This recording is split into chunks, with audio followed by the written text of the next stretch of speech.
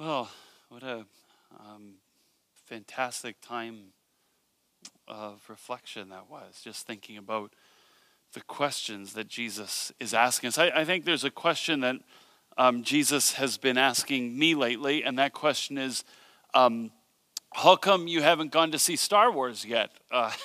Would be I think the big accountability that Jesus is holding me to right now. No, I haven't seen the movie yet. I've heard from basically everybody that it's amazing and that I've got to go see it. And what I know I do. I know I've watched all the other ones. I love it.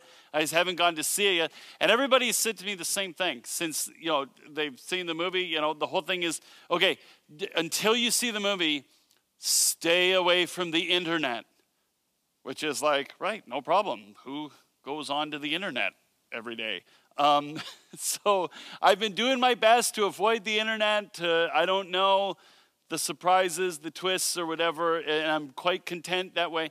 But the one thing I did go and research about Star Wars, or an article that I read, had to do with people pointing out or talking about the ways in which J.J. Abrams, in making this most recent movie, kind of fills the story with homages to the earlier films, to the earlier stories, which I thought was really cool. I saw a video that was pointing out stuff in the background, visuals and so on, all the way through the movie that reference earlier episodes in the Star Wars franchise and so on. And I thought that was amazing that he would make this movie in a way that kind of embeds itself, consciously embeds itself in the whole sequence of story. It says we are a part of the story that's being told in that way. Of course, the only critic that I've heard of this particular approach was George Lucas. Ironically enough, makes 3 terrible Star Wars movies and then criticizes the next one. But George Lucas said, whenever I made a new Star Wars movie, it was always about the future. It was about moving forward. It wasn't about doing something retro and referencing the past or whatever. But I don't know. I think J.J. Abrams was onto something. That if you're going to understand the story that you're experiencing in the moment, really the only way to understand the story is to understand how it is a part of all the other stories that have come before. You have to be able to see the story in light of where it fits in the story. And once you can situate it that way, you understand it at a whole different level. And this morning as we turn to Matthew chapter 14 and 15, because we're looking at 2 stories again this morning. Matthew 14 and 15, we're going to look at 2 stories and we're going to try to take a step back and see the way Matthew has told his story in a way that embeds it in the larger story being told by the scriptures that go all the way back to the beginnings of the Jewish scriptures and so on. It's the only way I can understand. We're going to look at two stories of 2 nearly identical incidents in Jesus' life, told by Matthew in 2 nearly identical ways. It's like and a chapter and a half apart. They're almost right beside each other. It's one of these things that causes scholars to scratch their head and say, why would you tell the same story essentially? Why would you tell the same story 2 times pretty much back to back? And as I've been studying this passage in preparation for this series, my sense is this. Matthew tells these 2 stories because these 2 stories in some way are a pair of bookends. He tells the one at the beginning of this passage that we're looking at over these 6 weeks. He tells the other at the end. It's how he opens and how he closes this entire passage of Scripture that has to do with who Jesus is. And I think the only way we understand what Matthew is saying about who he understands Jesus to be is to look at both of these bookend stories together. Like I say, they're nearly identical stories. In both stories, it begins with Jesus leaving the place where he was and going into a more remote location where he's hoping to be alone, but he ends up being followed by enormous crowds of people. In the one instance, 5,000 men plus women and children. In the other instance, 4,000 men plus women and children. So if you think about it, if every man roughly on average has a woman and the two of them have a kid or two, what are we talking about? Maybe a crowd of 15 or 20,000 in the first story? A crowd of 12 or 16,000 people in the second story? Just enormous crowds that follow Jesus. And each time the text says that Jesus has compassion on the crowds and he begins to heal their sicknesses and their diseases. And then this moment occurs in both stories. I'm going to read this out of Matthew chapter 14, starting in verse 15. It says, as evening approached, the disciples came to him and said, this is a remote place, and it's already getting late. Send the crowds away so they can go to the villages and buy themselves some food. And Jesus replied, they don't need to go away. You give them something to eat. We have here only 5 loaves of bread and 2 fish, they answered. In the other story, they say we have only 7 loaves of bread and a few small fish, which, by the way, bread topped with dried fish would have been the staple meal of a first century Jewish peasant. But so all we have is this tiny little bit of food. And in both stories, Jesus gets the crowds to sit. And he takes the food and he looks to heaven and he prays a blessing over it, and then he breaks it and he gives it to his disciples to begin to hand out to the crowds, and they hand it out and they hand it out, and it multiplies and multiplies and multiplies and multiplies and multiplies until everyone in both stories, until all 20,000 people in the one story, all 16,000 people in the other story have all eaten and are full. And not only eaten until they're full, but the disciples go and they collect baskets and baskets and baskets of leftovers. Enough food left over to feed a whole other army of people. It's this incredibly simple, incredibly profound, incredibly powerful story of Jesus, who has the power and the ability and the compassion to supply for people whatever it is they need beyond their wildest imagination until they have received and are filled, and there is an abundance left over. But I think there's more to these stories than just that. I think Matthew has told these stories like J.J. Abrams in a way where embedded in the stories are echoes of older stories that he's hoping his Jewish Christian audience will hear in the way he tells the stories, so that they'll hear the echo of these older stories, and it'll help them understand what Matthew's trying to say about who Jesus is. I give you an example. The first echo I think Matthew is hoping that his readers hear. This is not the first story in the Jewish scriptures of a prophet who had the miraculous power to feed people beyond the supply of food that he had access to. 800 years before Jesus was even born, there was a prophet in ancient Israel by the name of Elisha. Now, Elisha was a man, if you go and read the stories in the book of 2 Kings, Elisha was a man who had incredible, miraculous power. And one of the things, there are several stories about Elisha, that he was somebody who was able to provide food for people beyond what they needed out of very meager resources. And one of these stories, I think, is particularly important to what Matthew is doing in this passage, these passages we're looking at today.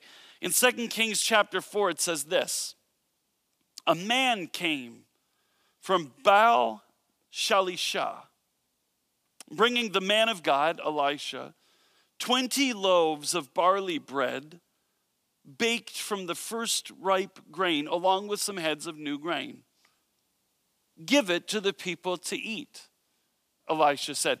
This man, there's a famine in Gilgal where Elisha is living, and this man who apparently still has some resources, some means, this man comes to Elisha with a donation in hand. He wants to support Elisha's ministry, and so he brings him these 20 barley loaves that he has baked. And essentially you eat a loaf of bread for every meal. This was really a week's worth of food, especially in famine time, probably more than a week's worth of food that he was bringing to Elisha, in effect saying, listen, I know that you don't have much here. My wife baked these for you. Use these during the coming days. He filled Elisha's fridge in a really hard time in his life. But Elisha looks at the man and he says, I don't want the food. He says, give it to the people to eat. And it says in verse 43, how can I set this, just 20 loaves, how can I set this before 100 men? His servant asked. But Elisha answered, give it to the people to eat. For this is what the Lord says, they will eat and have some left over. Then he set it before them, and they ate and had some left over, according to the word of the Lord.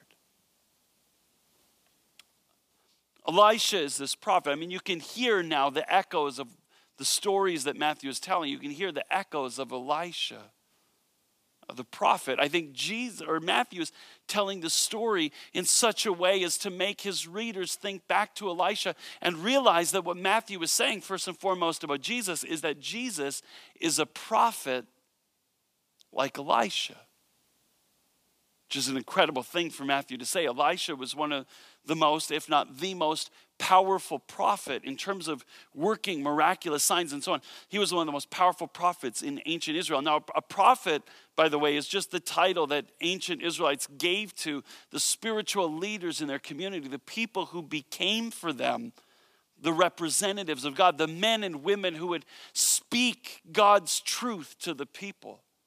The men and women who would help discern God's will for the people. The men and women who became important government officials, even advisors to kings, because they were the ones who understood what God wanted from the people, what God wanted for the people, and they were responsible to help guide the people in the way that God was laying out for them.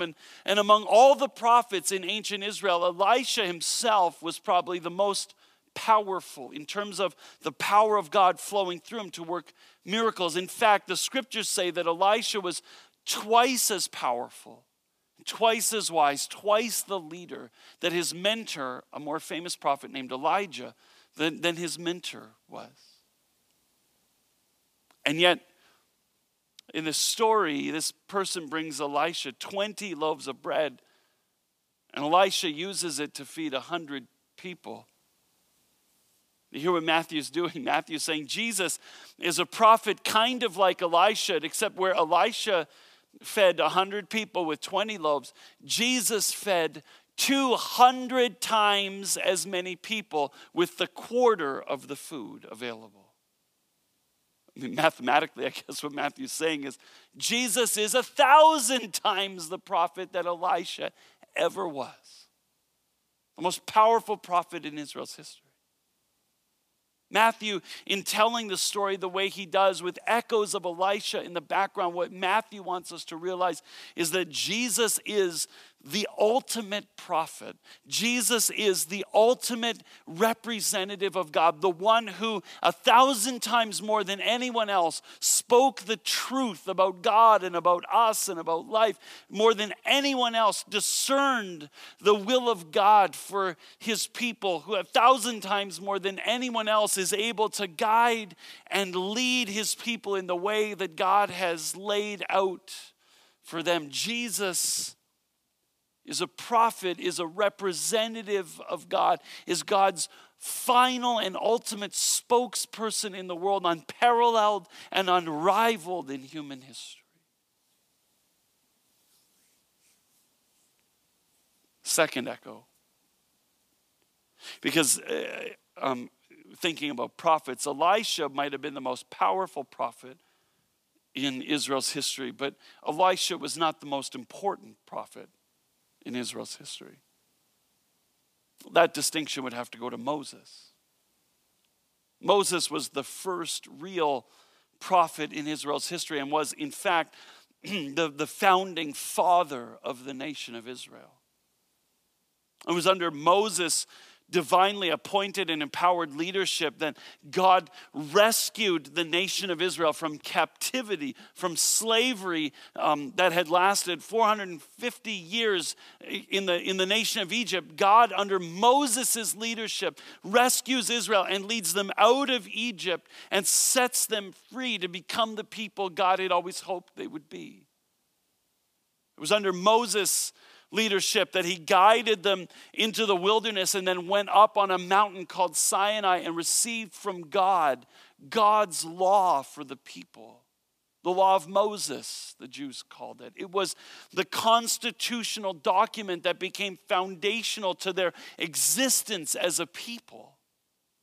It was what laid out what God wanted from them in terms of their relationship with God and in terms of their relationship with each other and their place in the world. This, the law of Moses was the basis of their entire national and religious life. In fact, the first 5 books of the Jewish scriptures come from Moses.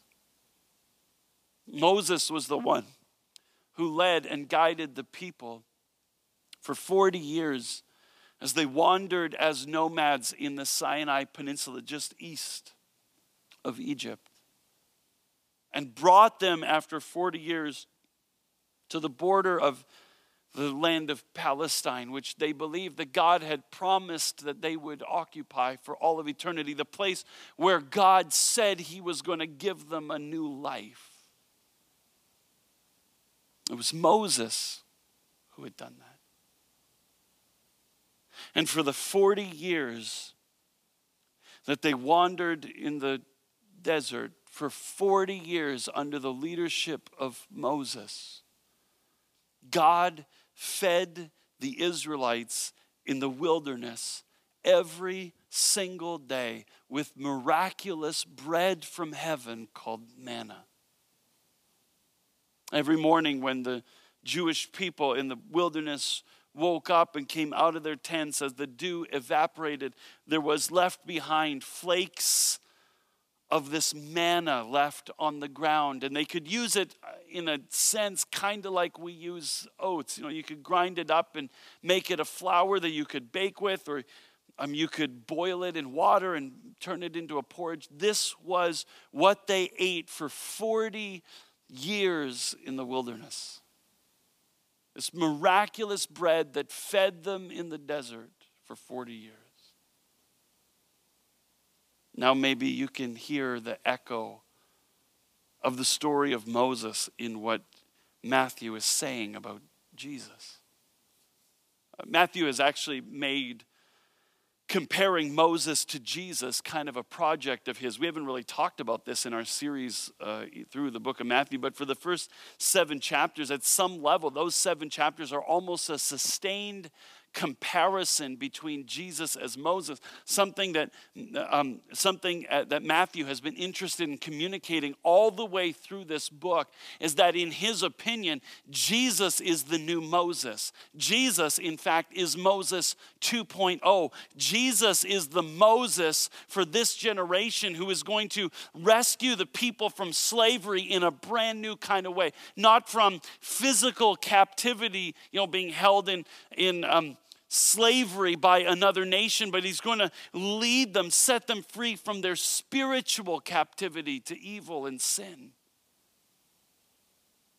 He's going to set them free from their captivity to pain and brokenness. That Jesus is going to be the one who leads people stuck and trapped in the ruts of their lives. He's going to be the one who leads them out into freedom and helps them become the community of people that God had always dreamed that people would be. Jesus is going to be the Moses who truly sets people free. The one who has the ability to guide and to lead and to feed and supply and nourish and sustain on the journey from captivity to freedom. That's who Jesus is. Not just any prophet, not just a prophet 1,000 times, as significant as Elisha, but the prophet who leads people from slavery to sin into the freedom of the life that God had always envisioned. And what does that life look like? There's another echo in the text.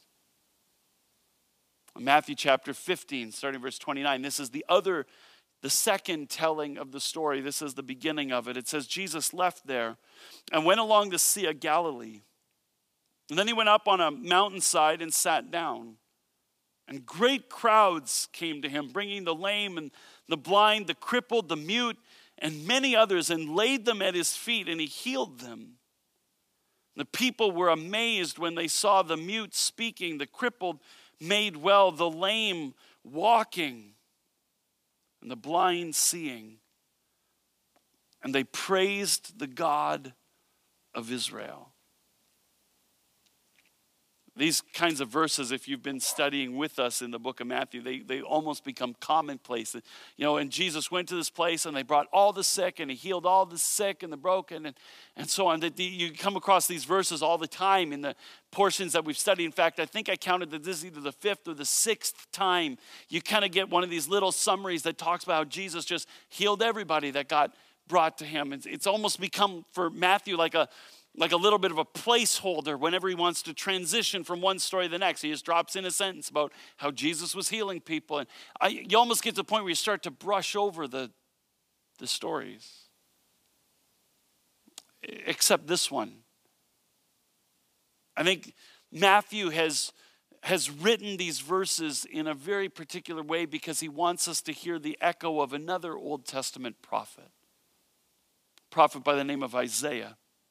In verse 35, verse 5, it says this, "Then the eyes of the blind will be opened, and the ears of the deaf unstopped.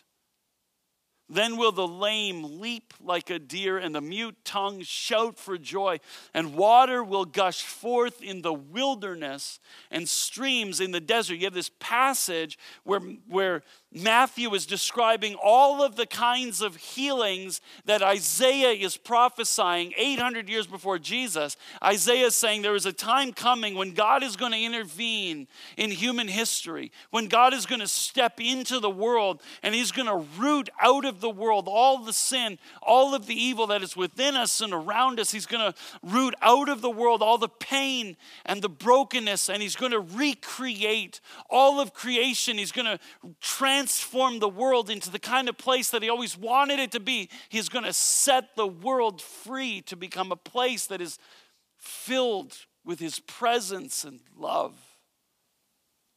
And here you have Isaiah describing exactly what some of this freedom, what some of this activity of God is going to look like. God is going to begin to heal the brokenness in people's lives. But as you read the rest of the chapter, he says, the desert is going to burst into bloom. The barren places are going to flood with abundance.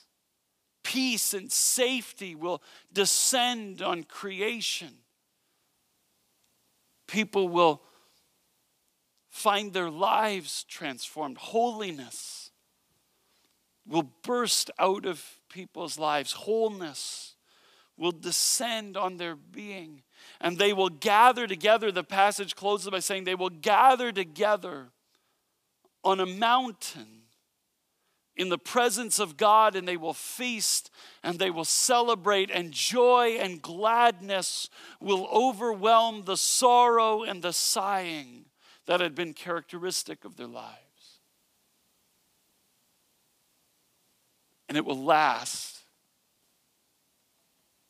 Isaiah says, for all of eternity.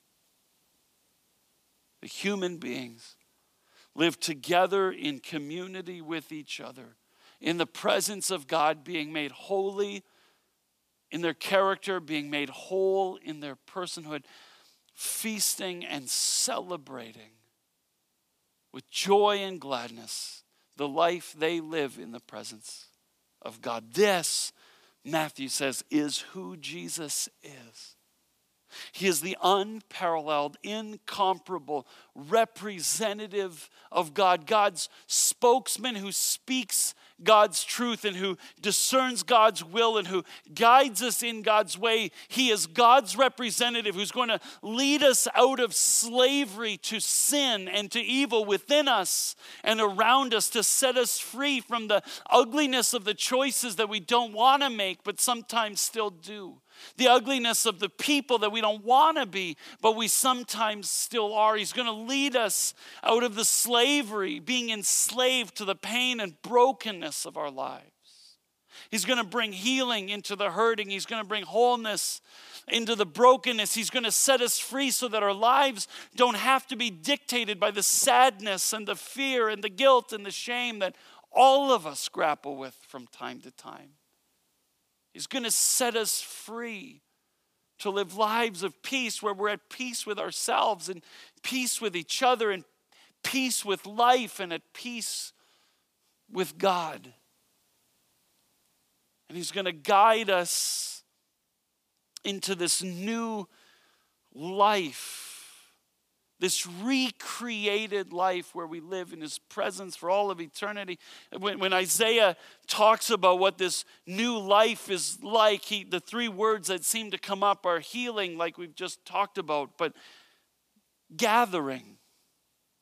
That God is going to draw people who are far from him and far from each other. He's going to draw them together into a community where they live together in loving relationship, open to God and open to each other, being family together in the presence of God, where they will celebrate. That's the third word, where they will celebrate for all of eternity. You know, the most common metaphor to describe what eternity will be like in the Bible is the dancing and singing and joy and feasting of a wedding reception. The idea that God and his people will finally be joined together in love to live in each other's presence for all of eternity. And it hasn't happened yet. It's not happened fully now, but it is happening in our midst because of Jesus. That's what Jesus has come to do. That's why Matthew tells about these healings. He says it's not done, it's not finished, it's not over. He hasn't done it all, but it's happening right in front of your eyes. It's happening among you. As we speak, you get to experience the beginnings of it even now. If eternity with God is a wedding reception, then I guess all of life is a rehearsal party, where we celebrate together, the being together in the presence of God in the anticipation of the full realization of what we've begun to enjoy now. That's who Jesus is. And how does he do this in our lives? Well, there's one more echo. It's not from Israel's past, it's from Jesus' future. And it starts in verse 36 in Matthew chapter 15. It says, "Then he took the 7 loaves of fish, and when he had given them, he broke them and gave them to the disciples, and they in turn to the people." Jesus took the food, gave thanks, broke it, and gave it to the disciples. In Matthew 26, Matthew tells the story of the last time Jesus shared a meal with his disciples, and this is what he says. While they were eating, Jesus took the bread, and when he had given thanks, he broke it and gave it to his disciples, saying, "Take and eat. This is my body." It's in the celebration. Whenever we gather together to take communion, what we are celebrating, we're remembering what Jesus has done for us. We're remembering this moment of celebration with his disciples. We're remembering that Jesus is the prophet who has come to set us free. That he took our sin in himself as he went to the cross. That he, in being broken for us, becomes the agent of our healing as he hung there alone, abandoned by everyone. He joins us together in community, and by his death, he invites us to experience life.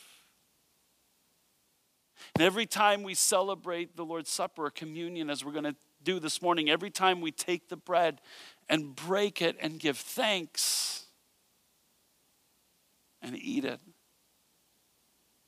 we're remembering the life, the feast, the celebration, the joy and the gladness that God has invited us into because of Jesus. In a sense, whenever we gather as we are this morning to take communion together, we are enjoying the hors d'oeuvres of the heavenly feast that we're going to participate together with each other in the presence of God for all eternity as those who have been made holy and whole and have been set free to be the people that God always dreamed that we would be. So this morning, as you come to celebrate communion with us, come and celebrate communion with us. Celebrate who Jesus is and celebrate what Jesus has done and celebrate what that means for your life in the ways that Jesus is setting you free. Let's pray together. Father, we come